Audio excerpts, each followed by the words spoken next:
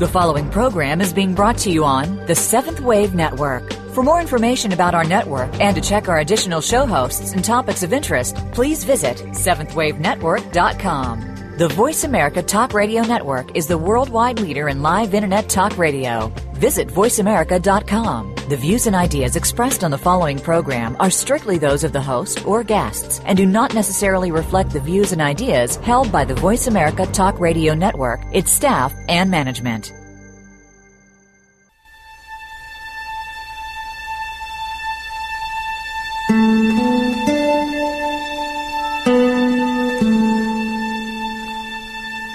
Good afternoon, and welcome to Authentic Living with Andrea Matthews.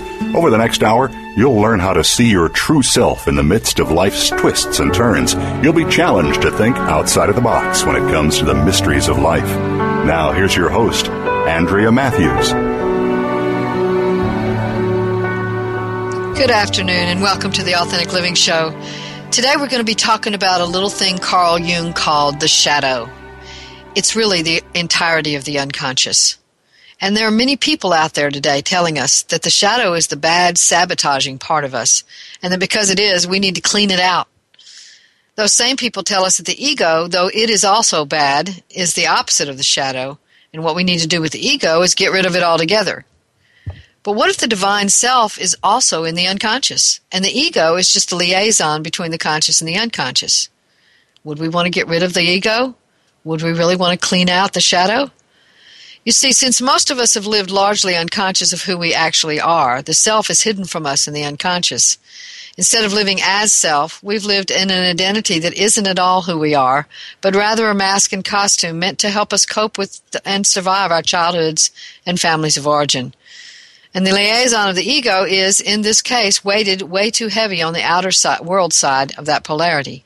So if what we have learned about the shadow isn't really true, how do we work with shadow? Keep it right here for the next hour. We're going to find out. So let's talk just a little bit about this shadow thing. You know what a shadow is when you go outside and you see the shadow of a long tree, or you go walking on the beach in the evening and you see that your shadow grows longer and longer and longer because the light is getting further and further behind you. It's similar to the unconscious.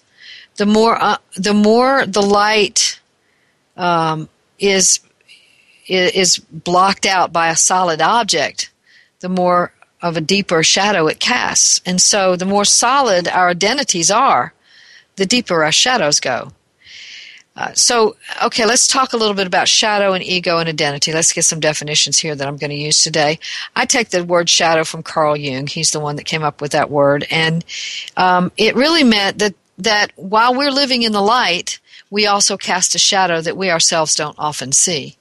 And other people can sometimes see what we're up to, but we don't see it because we're living into some way of looking at ourselves and of our lives, and we behave accordingly. And so we may not even be aware of what's going on in our shadow at all. As a matter of fact, that's part of the definition of the shadow, is that we're not aware of it at all. And so that's the shadow. The ego, typically referred to very often, especially today in the spiritual world, we think of the ego as this kind of sense of ourselves that is really not good for us, and it keeps us from being able to be the spiritual beings we want to be. In fact, some people would actually split it off this way. We have a higher self, which we consider to be closer to the divine, and a lower self, which is generally called the ego. And it has all of the power that the character of the Bible has, which is called Satan or the devil. It has the power to blind us. It has the power to fool us and trick us. It has the power to tempt us. It has the power to make us do bad things. It's just a bad guy, and so we have to get rid of it. And that's what we hear, is that we need to get rid of ego altogether. And then we have the identity. The identity is very different from ego in that the identity is something we identify with as a child. So the ego, as I said in the precursor to all this, is actually a liaison between the conscious and the unconscious. What that means, if you think about it, is it's kind of like a seesaw, where conscious is on one side of the seesaw and unconsciousness is on the other side of the seesaw. And as long as those two are equal in weight, then the person lives a fairly balanced life. But when one gets weighted too heavy, the person's life is unbalanced. Many of us are weighted too heavy on the outer world, the externalities. We incorporate into the inner world what is actually external, other people's opinions, society values, all of those things. We never ask ourselves what we believe. We just take in what society says and we just go with it. And so many of us are weighted too heavy on the outer world. And on the other side, there are people who are weighted too heavy on the inner, the unconscious. So in that case, that's when we might have hallucinations and delusions, and we might live in a sort of surreal world where we don't really work in terms of what's going on in the outer world at all. We work only from the inner world, and that's weighted too heavy on that side. We do need that balancer, the liaison, which is the ego, and it actually communicates between the conscious and the unconscious for us. And so when we have a dream, for example, that comes up from the unconscious, the ego can help us define that dream and name it in terms that match what the unconscious is really trying to say if the ego is balanced. If not, then it's going to weight it very heavy on the external or weight it too heavy on the internal or the unconscious. So that's really the clearest definition of the ego, and because the identity is attached to the ego, we sometimes get those mixed up. So the identity is something I've identified with as a child that helps me survive my parents or surroundings in whatever form that takes. And it works like this. My environment provides me with a mirror that I can look into, because that's what I'm looking for. I'm looking for mirrors to say, who am I this time?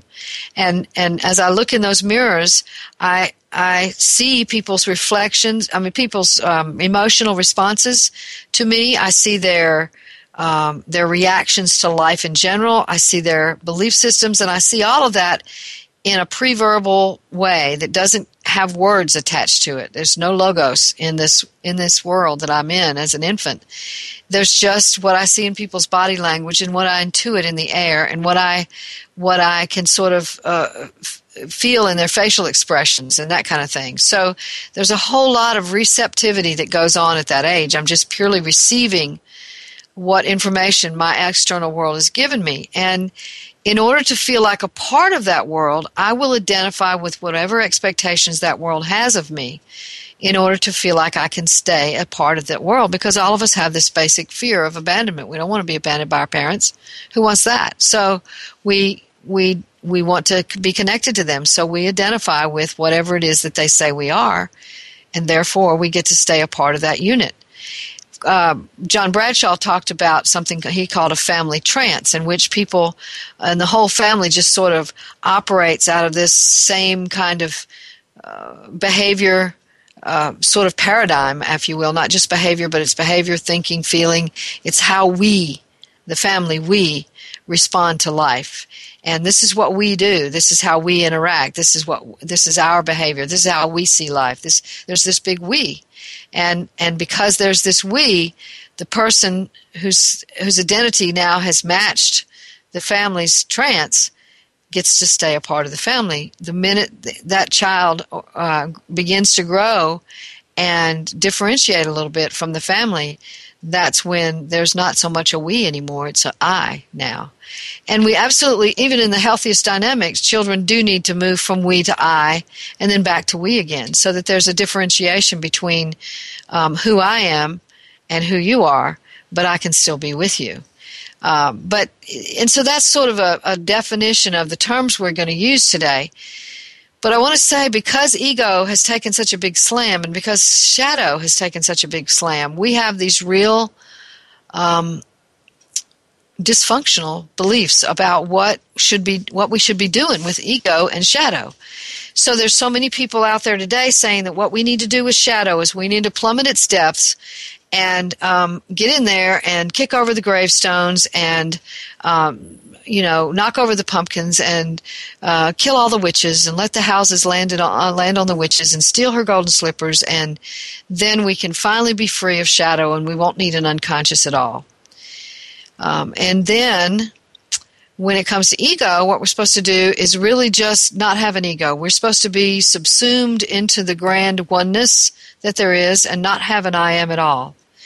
And when we do that, we are considered to be truly spiritual, and we have arrived at nirvana or something like it. And so I'm going to question those beliefs today. And so I would challenge you to just, whatever it is that you believe, just kind of sit beside that for a few minutes and hear these other alternative views and ask yourself if it's possible that they're right. And that's all I ask you to do. And if you don't believe that they're right in the end, fine. That's all good with me. But I think that what we have to talk about first is we don't want to get rid of ego. And here's why. If we get rid of ego, we don't have that balancing liaison between the inner and the outer world. There's nothing there between those two. And then what? How do they crash into each other? What does that mean in terms of our mental health? As a matter of fact, mental health practitioners will very clearly declare who has a strong ego and who doesn't. The people with strong egos are able to sort of keep that balance between the unconscious and the conscious worlds, and they're able to recognize the distinction between who you are and who I am. I know where my boundaries are. I know that I stop here and you begin there. And that's one of those things that's really, really hard for a lot of us. We carry other people's emotions. We worry and fiddle with other people's stuff. We think we can fix other people. We cross over those boundaries all the time in all kinds of ways. And that keeps us depressed and down and cloudy about who we actually are and what we're actually doing here. And we get stuck in that identity that says, I am your rescuer. That's what I'm doing. I'm here to rescue you. I'm here to rescue the world.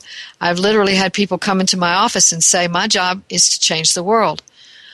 Okay, well, good luck with that. I think probably that person's job is more likely to be something like, I'm here to figure myself out.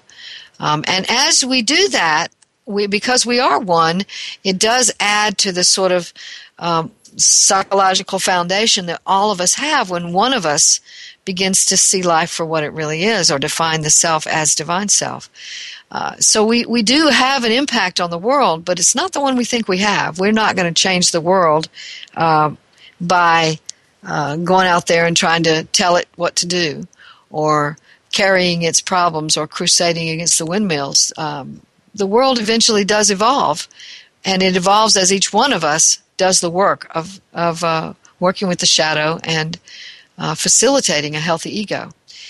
So, okay, the shadow now is a whole different ballgame. The ego can be talked about in words that make sense to us because it is the ego, and it does know something about the external world.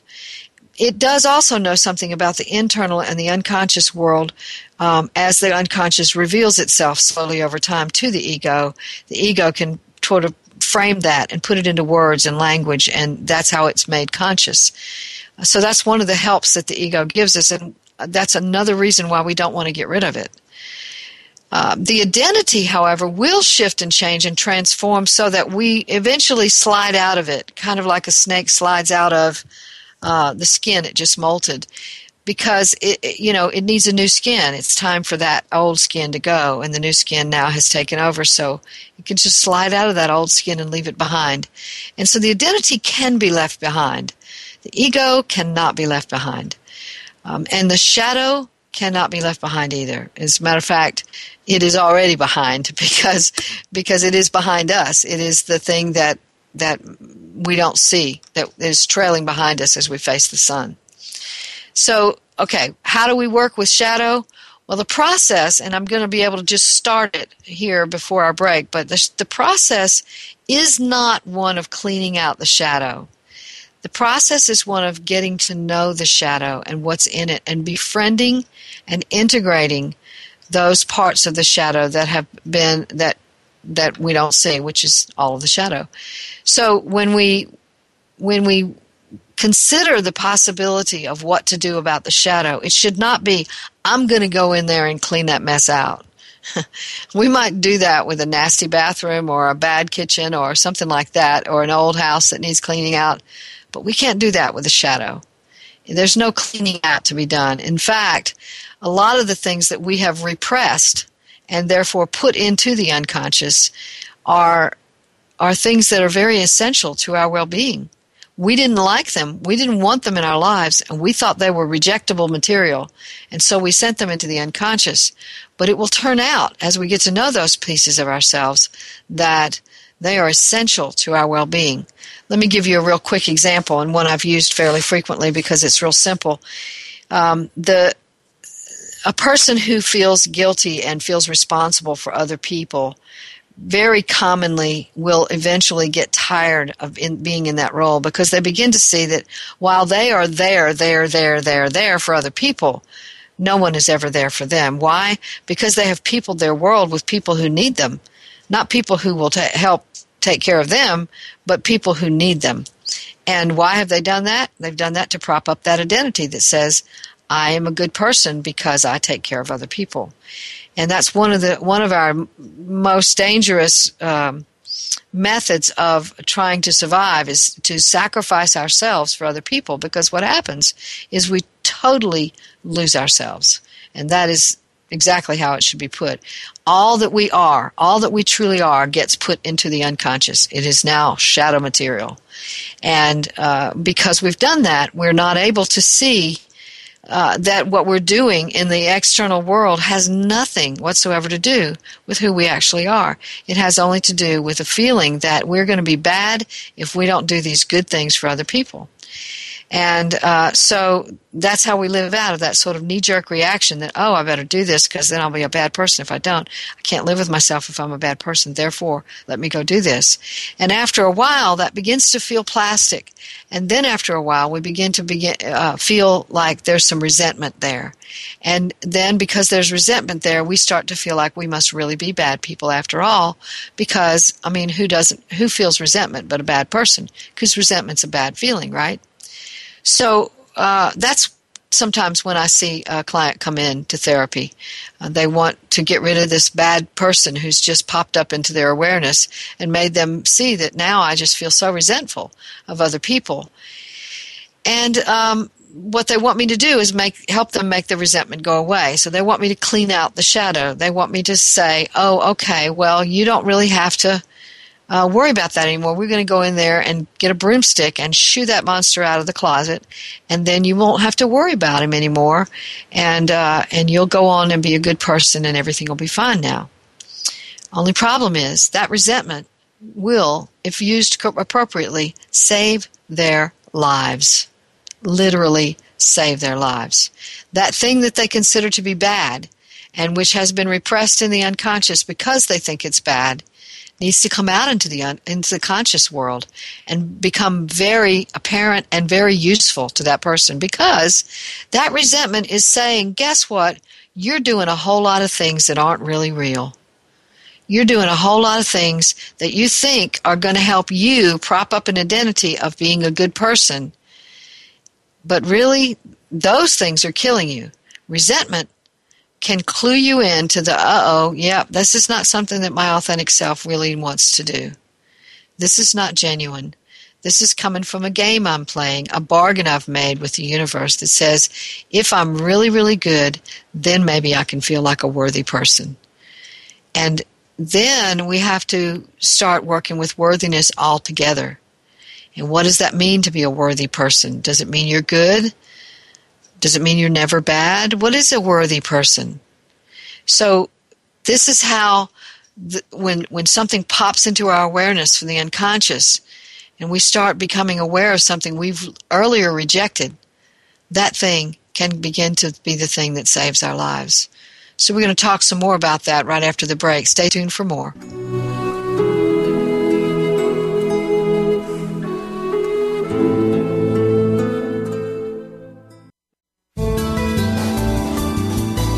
The Voice America 7th Wave Channel.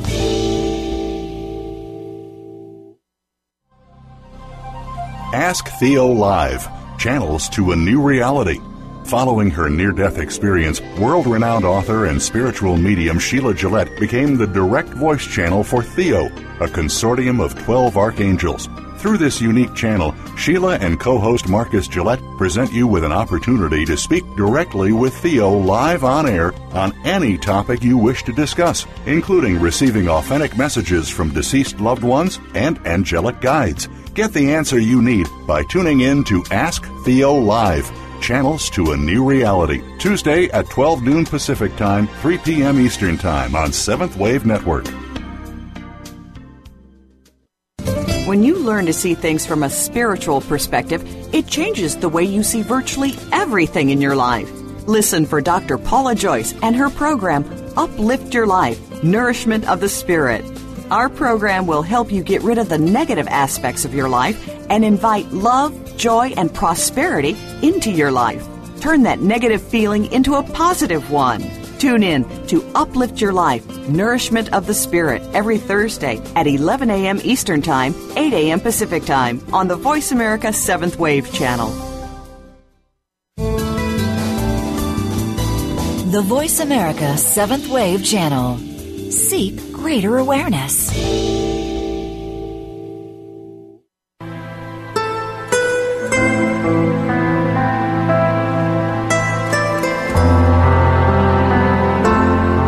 You're listening to Authentic Living with Andrea Matthews. We want to hear from you. If you have a question or comment about today's show, call in now, toll free, 1-866-472-5795. That's 1-866-472-5795. You can also send your questions or comments by email to Andrea at AndreaMatthews.com. Now, back to Authentic Living with Andrea Matthews.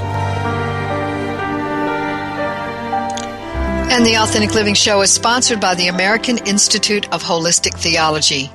AIHT offers degrees in interfaith and interspiritual educational programs that enable you to not only find your own authentic spirituality, but allow you to do that in a way that gives you a degree, a master's, a doctorate, or ministerial bachelor's degree. And these doctoral programs are broken down so that you may get a PhD, a Doctor of Ministry, or in the Holistic Theology program, a Doctor of Theology degree. The programs in which you may get these degrees are Holistic Theology, Holistic Health, Holistic Ministries, Metaphysics, and Parapsychology. These courses offer depth and meaning to not only your own spiritual search for truth and meaning, but to your capacities to bring your healing, loving, guiding gifts to the world.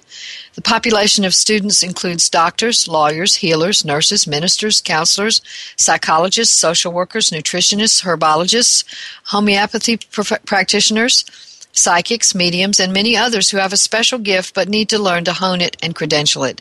It also includes students who simply wish to enhance their own profound spiritual journeys. What's most important to AIHT's model is the exploratory nature of studies that reach to the depths of all the world's religions, traditions, and paths, and even to transcend them to find the mystical core of them all in order to facilitate your own journey to your own authentic spirituality by utilizing, as your text writing teachers, spiritual experts from all over the world. You can learn more about what is offered by going to www.aiht.edu, or if you'd like to talk directly to the admissions director, call Beverly Love at 800-650-4325. You know, Oprah says education is the key to unlocking the world, a passport to freedom. Call and get your passport today. And before we go any further, I want to make this announcement, and we'll say it again at the end of the show. We have Mark Nepo coming to the show next week, so you want to be here for that. He's going to be talking about his books, The Endless Practice and The Reduced to Joy. A wonderful poet, a great philosopher, a beautiful man. I really am looking forward to the interview there, so you want to be here for that. So we're talking about the shadow, and what we just said before the break was that we can use what material we find in the shadow to bring us to further awareness and greater strength. And we use the example of the resentment that a person has put away for years, thinking that they're serving other people and sacrificing the self, but a slow, steady Chinese torture drip effect has been building and building and building over the years so that the resentment finally becomes conscious and the person becomes aware that that resentment is there, and then they begin to feel guilty about the resentment, and they come to therapy and say, make this resentment go away, and of course the therapist says, maybe what we need to do is use that resentment for your furthered awareness. And so if a person begins to use resentment, what will happen? They will begin to do something for somebody else, like they always have, and the resentment will pop up, and they'll feel this crunching feeling in their chest, and they'll start to say, oh, this is not something that's really authentic. My resentment is here to tell me that this thing that I'm about to do is not really authentic. I'm about to do something else again that isn't genuine. It's not coming from true compassion.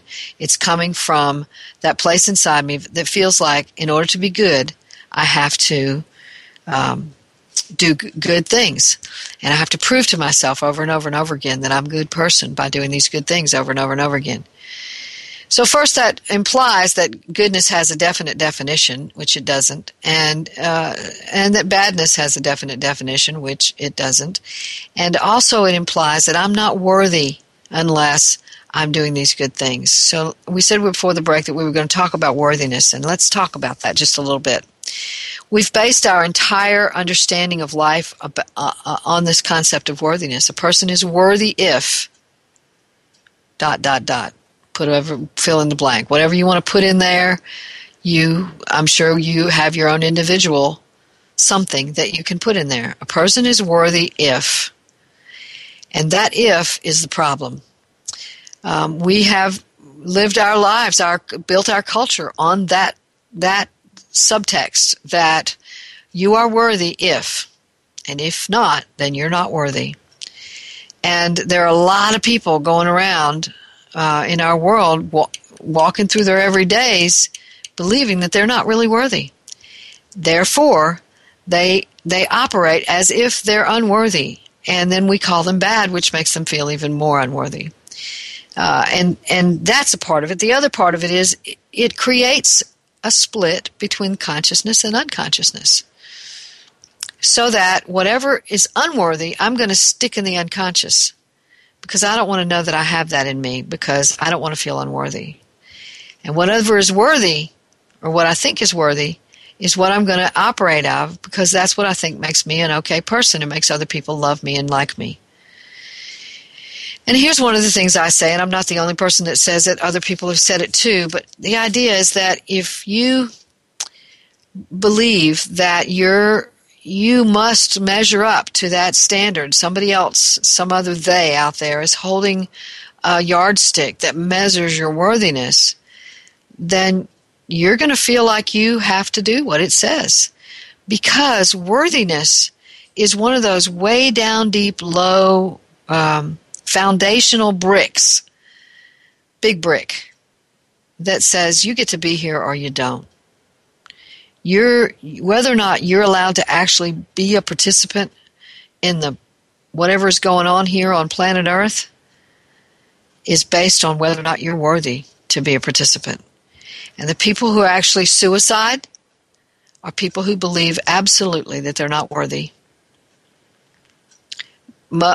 Suicide doesn't happen because somebody's really sad, although sometimes people can kill themselves because they don't want to face pain.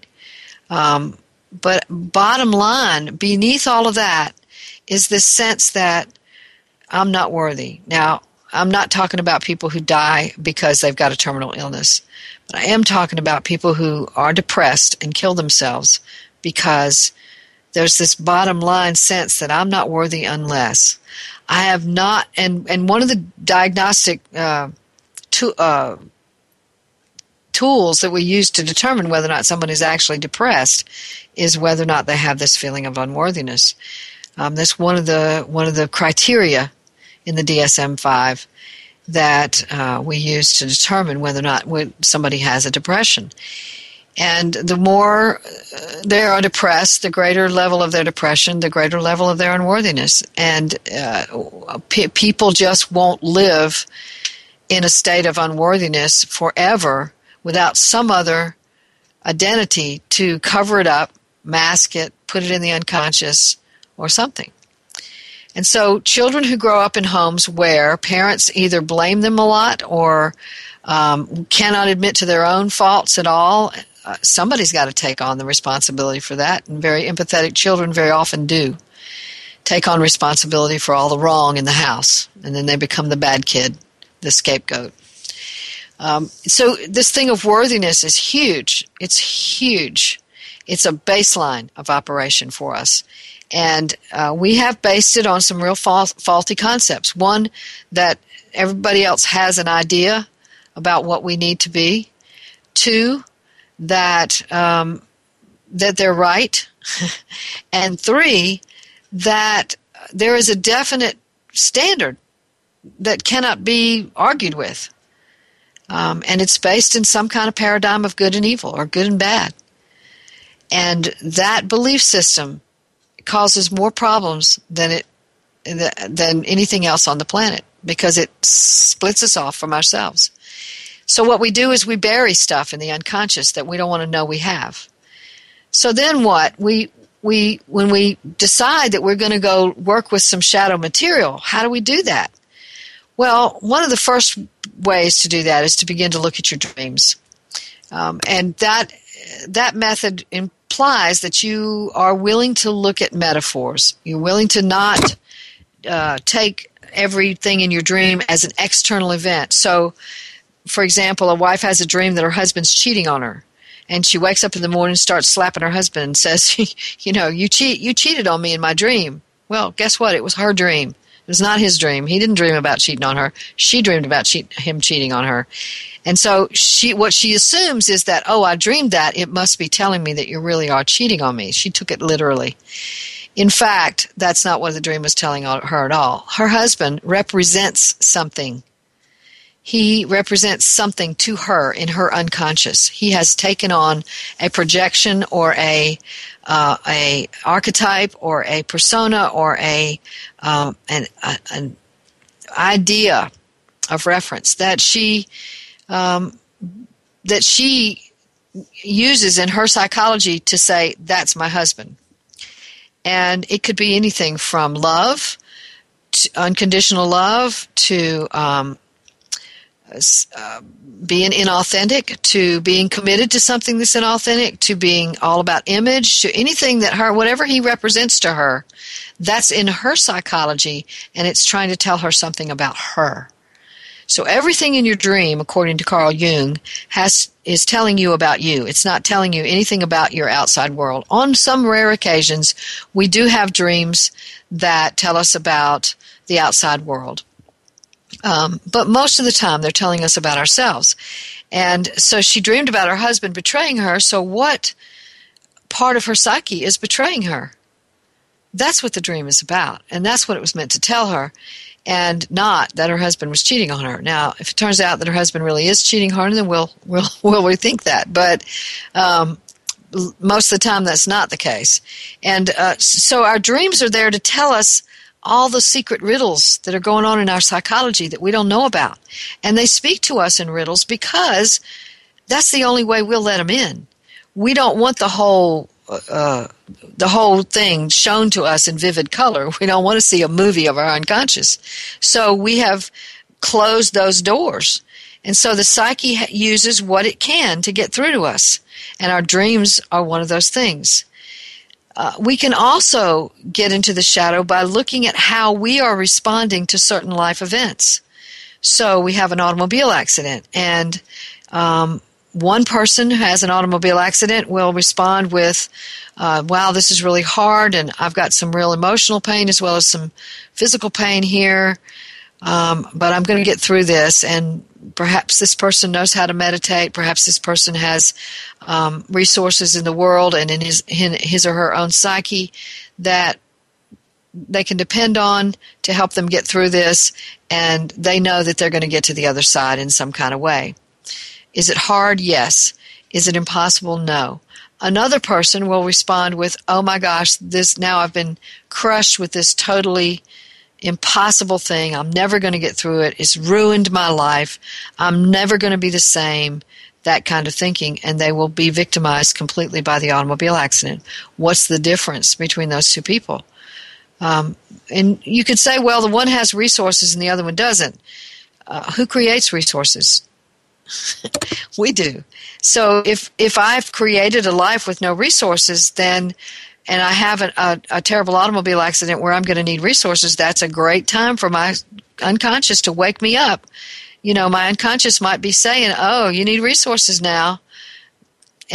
But if I respond instead with, I'm a total victim, then that's also coming from the unconscious and giving me information about how I address life. Life is big city hall, and I'm always fighting city hall, and I'm always going to lose because it's bigger than me. Well, is life bigger than us? Yes, indeed, it is. And we are one with it. We are one with the life that is bigger than us. And we are also bigger than it because we get to choose what we do. So there's that paradox that is very true when it comes to how we cope with life. Will we use this event to learn how to thrive better? Or will it overcome us so that we feel ruined by it? So when I hear people say to another person, you ruined my life, I know that person is telling me about their psychology. They're not telling me the facts that person actually did ruin their life, because nobody can ruin your life except you. But they are telling me how they think, and that's more important. And so if you hear yourself thinking in response to a very difficult traumatic event, that same thought, oh, my life is ruined now, that's an opportunity to look at that material that just presented itself from the unconscious that you've probably pushed away from conscious awareness, and now it's up. So what are we going to do with that information? How are we going to handle that? Oh, now I know I've got some victim thinking in there. Well, does that mean I need to beat myself up for it and clean that out and make myself not think that way anymore? No, because that's all contrived. But if I sit with that thinking and ask it some questions, for example, where did you come from? How did I learn to think this way? What's this all about? Then I might become more conscious of old wounds, old material, old beliefs that I might need to bring into conscious awareness so that they don't sabotage me. All I'm doing is bringing them into conscious awareness. And then we need to talk about integration, which we're going to do in the next section. But the idea is that I need to become conscious of what's unconscious, not send it away. Sending it away is just making it more unconscious. We split ourselves off more when we say, I just want that to go away. What we're doing is saying, I want it to go back in the unconscious where it was. Just go away. Stay in the unconscious. Don't be bothering me with your truth and wisdom. I don't want to hear it. But the people that are highly evolved are the people who have looked at unconscious material and integrated it. So first thing we have to do is say, okay, this information is my friend. This information is telling me something very, very, very important about me, about how I think, about how I absorb information, and about it can lead me down the path to how I learned to think this way, and to actually learning how that I have absorbed an identity that matches that thinking process, and that identity is keeping me from living the rich, full life I could live in my authentic self. So that's a real important piece of how we do that. So life events are another thing that can help us to discover what's in the unconscious, because a lot of emotions come up when there's a life event, either a happy life event or a tragic or sad life event. A happy life event might be graduating from college or getting a promotion at work, or having a baby. And those things are really happy, exciting events, and yet they call up all kinds of emotions, both positive and what we consider negative emotions, to make us aware. This is an open door for the unconscious. Oh, there's something new happening. The unconscious goes, oh, let me go in there and present this material. And it presents the material, and we want to say, go away, go away, go away. Why do women have postpartum depression? Sometimes it's because there's unresolved depression in there, and here's an open door for the unconscious to present it so that we can deal with that and become stronger and more true to who we actually are. So these are some of the ways that the unconscious will make us aware. It does it through dream material, and it does it through life events that come up and present as emotions inside of us. Someone has said that it's not the life events that are the problem, it's how we're responding to them. And what we want to say to that is, oh, well, I should discipline myself to respond better. And that's just more contrivance, more of the identity. and less of the unconscious. But rather we can say, okay, this is an opportunity for unconscious material to present so that I can begin to see more of who I actually am. And we're going to talk about more of this right after the break. We're also going to be listening to a clip from Super Soul Sunday's upcoming show. So you want to be here for that? Be right back.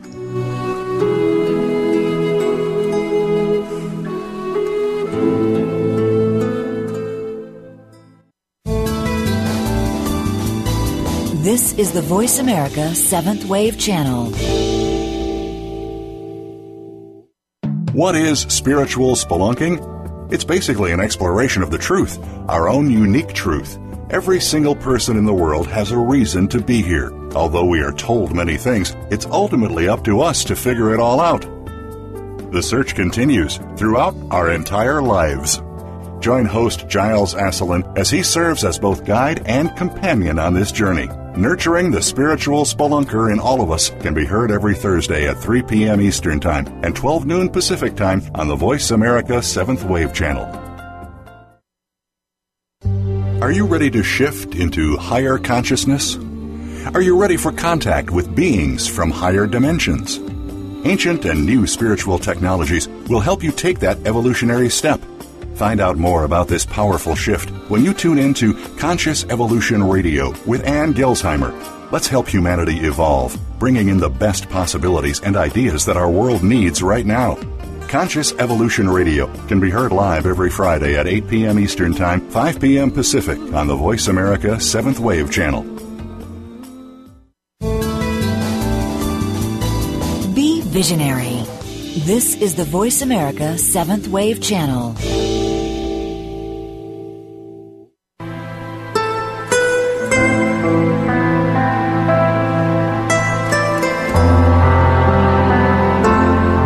You're listening to Authentic Living with Andrea Matthews. We want to hear from you. If you have a question or comment about today's show, call in now, toll free, 1-866-472-5795. That's 1-866-472-5795. You can also send your questions or comments by email to Andrea@AndreaMatthews.com. Now, back to Authentic Living with Andrea Matthews.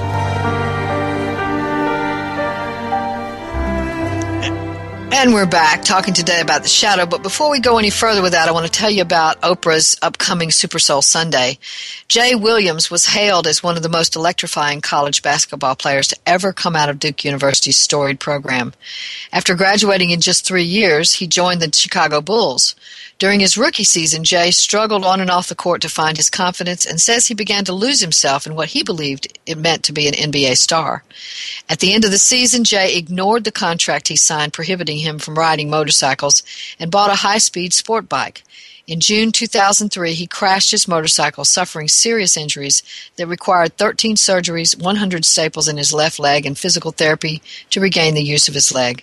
But this turned out to be a life-changing event for Jay, and Oprah will be interviewing him about how this changed his life this Sunday, March 15th at 11 a.m. Eastern and Pacific on Super Soul Sunday. Listen to a clip from that show. And so in this time, in this circle of life, you've been able to take that moment lying on the pavement to really figure out who you really were. Because were you at that time, obviously, I would think, defined by basketball? Yeah, basketball was exactly who I was. And, you know, we talk about control, and I find it so fascinating that at that particular moment where the bike pops up on me, going 65 miles an hour, you know, I wanted to control everything. So in order to control it, I had to grab onto the bike because I don't want to wreck my bike. And that's everything about life. When you try to hold on to something so tightly, you truly realize that you don't have any control of it at all. That's coming up this Sunday. You don't want to miss it. March 15th, 11 a.m. Eastern and Pacific on Super Soul Sunday. So we want to talk some more about the shadow and how we are able to get material from the shadow and find it useful and then integrate with it. And I said we'd talk in this last segment about integration. So what does integration mean? It means a blending. It means a blending of the two different sides of some different thing. So when the schools were integrated in the South, whites and blacks went to the same schools. It's similar to that in the psyche. We're going to take things that seem to be opposed and we're going to put them together. And we're going to find out that they're not actually so opposed after all, because both of them want the same thing. Everything in our psyche wants one thing. It wants for us to be whole, authentic self. That's what our psyche is leaning toward all the time. And so we get attracted to people that aren't necessarily good for us because we're being attracted to old unresolved issues that need to become of which we need to become aware so that we can resolve them. We get attracted to situations that are going to help us to become more conscious. We find ourselves dreaming about things that are going to wake us up. So the psyche is always leaning toward wholeness. And therefore, we can trust that process. We can absolutely sort of get in that river and trust it to carry us where we're supposed to be going. We don't have to push the river. We don't have to contrive how it's going to work out. We don't have to have certain techniques about how to clean out the shadow or how to get rid of ego. What we need to do is surrender to a process that the psyche already has, one of wholeness. And every time we're in discipline mode or in contrivance mode, we are not in surrender mode. And the surrender mode is one where it says, I know my psyche is leaning toward wholeness, and I'm just going to see what it has for me here. And so when we integrate something, it looks like what we described just a little while ago. And it's a real obvious example, so we can use it again. A person who thinks they have to be good by serving other people and sacrificing the self has over the years built up a heavy load of resentment about which they suddenly begin to become conscious. And that consciousness makes them want to run away from it and send it back into the unconscious, because the resentment is a bad feeling and people that are good should not have bad feelings. So they try to get rid of it and they find that impossible, and then they come to therapy. And what we discover is that resentment is actually telling them that you're actually doing things that aren't genuine. They aren't coming from compassion. You're not doing for others because you genuinely have compassion for them. You're doing it for others because you think that makes you a good person. And you don't ever want to see yourself as a bad person, because underneath all of this is a game. There's a low-lying feeling of worthlessness.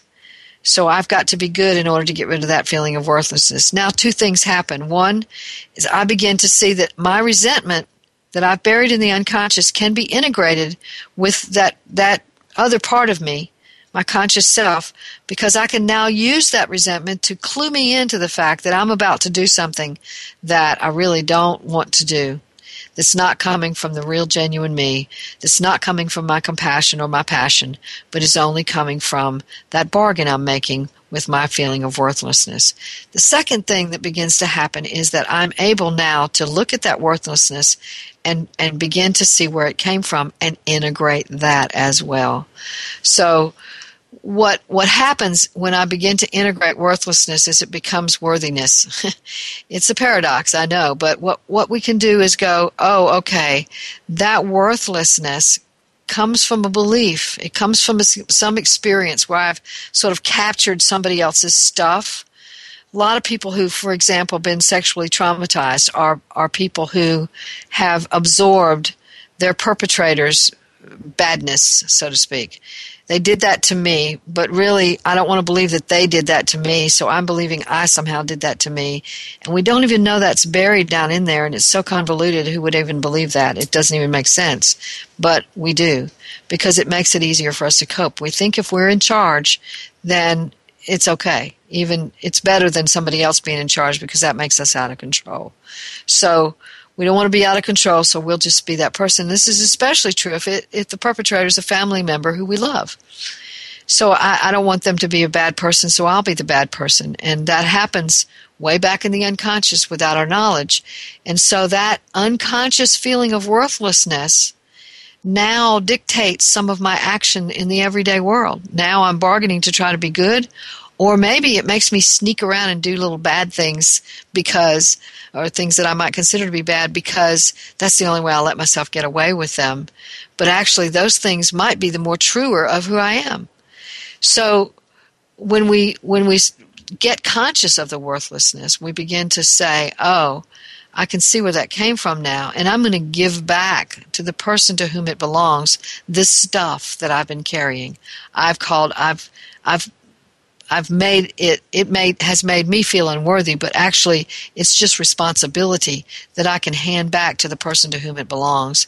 And then I'm free to discover what's really true inside of me.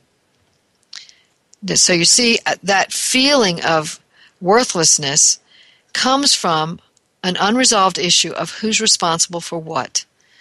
And that is the real issue. The worthiness is not the real issue. Because if on the other side we didn't really believe in our worthiness, we really would suicide. We wouldn't be here if we thought that we were truly, truly, truly unworthy to be here. And so we haven't killed ourselves. We are still here. So some part of us believes we're worthy. And there's a bargain going on between those two parts of us. The unworthiness and the worthiness are bargaining with this by saying, well, you just go off and do good things and then you'll feel more worthy. But if we can put those worthiness and unworthiness together, it becomes a whole unit where we don't have to bargain anymore. And then it's just an energy. Then it's just an energy. It's not labeled as worthiness or unworthiness. It's not I'm a bad person anymore. And it's not even I'm a good person anymore. It's just I'm a person. And we put those two things together, and it becomes this sort of new, peaceful foundation from which we can now live. And that's what integration is like. It's becoming conscious and befriending the alien energies. You know, you've seen these movies on TV or on the big screen where some alien creatures come down to Earth, and either the movie is about how they're going to kill us all because they're smarter and brighter and more technical than we are, or the movie's about how we're trying to be friends with them and try to make some kind of peaceful accommodations between the two. Well, that's kind of like what it's like. The second one is kind of like what it's like when we try to integrate the energies from the unconscious. We befriend them. We say, you're strange to me. You're different from me. I don't understand you, but I want to know you. I want to find out about you. And then slowly over time, that alien inside of us becomes just an energy. And an energy can be used for anything. So, for example, let's take something of which we are conscious and use it by analogy. Anger, for example, is a big old energy, and it can become bigger the bigger the anger is. I mean, if I'm enraged, I've got this big energy going. So much energy that people can feel it coming off of me even when I'm not doing anything with it. And that energy is big. But if I just use it for anger and just get enraged and start throwing things and turning over tables, then it's just, gone. I've expressed it and it's over. But if I can hold the tension just for a minute between doing something with it and feeling it, that's me saying, okay, I'm going to see both sides of this. I'm going to see the one part of me that wants to do something with this because it's all your fault or it's all life's fault or it's all God's fault. And this other part of me that just really wants to know what this energy is all about. First of all, what we begin to do is go, okay, I don't have to do anything. I'm just going to sit with this feeling for a little while. And what we become aware of is that it's just an energy. What we do with it is everything, but it's just an energy. And then what we become aware of is that energy really is trying to protect me in some kind of way. So my anger becomes useful. If I've pushed away my anger, and I usually have if it builds to rage. Rage comes from having pushed it away for a while first, and then it bubbles up to the surface as rage. So if it's rage, then I've pushed it away, and it's been in the unconscious for a while. And then when it comes forth, what I can begin to see is that in some way, whether true or false, in some way I'm trying to protect myself. Whether I really need protection or not, I think I'm trying to protect myself. And that is a form of self-love. So guess what? Anger that we've been repressing because we think it's bad is actually love. It's actually me loving me. It's me trying to protect me. When somebody comes after, in this day where we sort of live out of this huge masculine archetypal idea of what it's like to be a woman and a man, we believe that part of the man's job is to protect and to provide for his family. So he sees it as his job that if something happens, if somebody comes into his house and violates his family in some kind of way, it was his job to protect them, and he didn't do his job. Somehow they got violated anyway. And so he does that because he loves the family so much, and he wants to protect them. And he also does that because he believes that that's his job as a man. Well, it's not his job as a man. That gender thing is an old archetype we've sort of played with over the past 20 years, but we haven't really done away with it. But anybody can protect. It doesn't matter about gender. Anybody can protect, and anybody can provide for. But in that archetype, what that means is there's some kind of self-love. Love for the family that makes him do that. And therefore, what we're trying to do is get to a place where we can see that this anger is a kind of love. It's a self-love. And so that's how we integrate. It's a process. It takes time. It may take a lifetime, but the process is very worthwhile, because the more energy we take out of the unconscious and become conscious of, the more we're living in who we are as really authentic beings. And the less energy we take out of the unconscious, the more it's filled up with old material, the less we're living out of who we are as authentic beings. So that's what we've got for today. And remember again, next week, on the 18th of March, we're going to be talking with Mark Nepo about his book, The Endless Practice, and Reduced to Joy, his 2 books. Reduced to Joy is the second one, poetry and prose. And I'm really looking forward to that interview, and so I want you to mark it on your calendars and be here for that. And remember, your job, should you choose to accept it, is to give birth to yourself.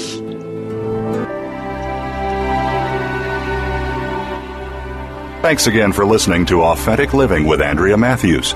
Join us again next Wednesday afternoon at 1 p.m. Pacific, 4 p.m. Eastern Time, here on the Seventh Wave Network. We'll talk again next week.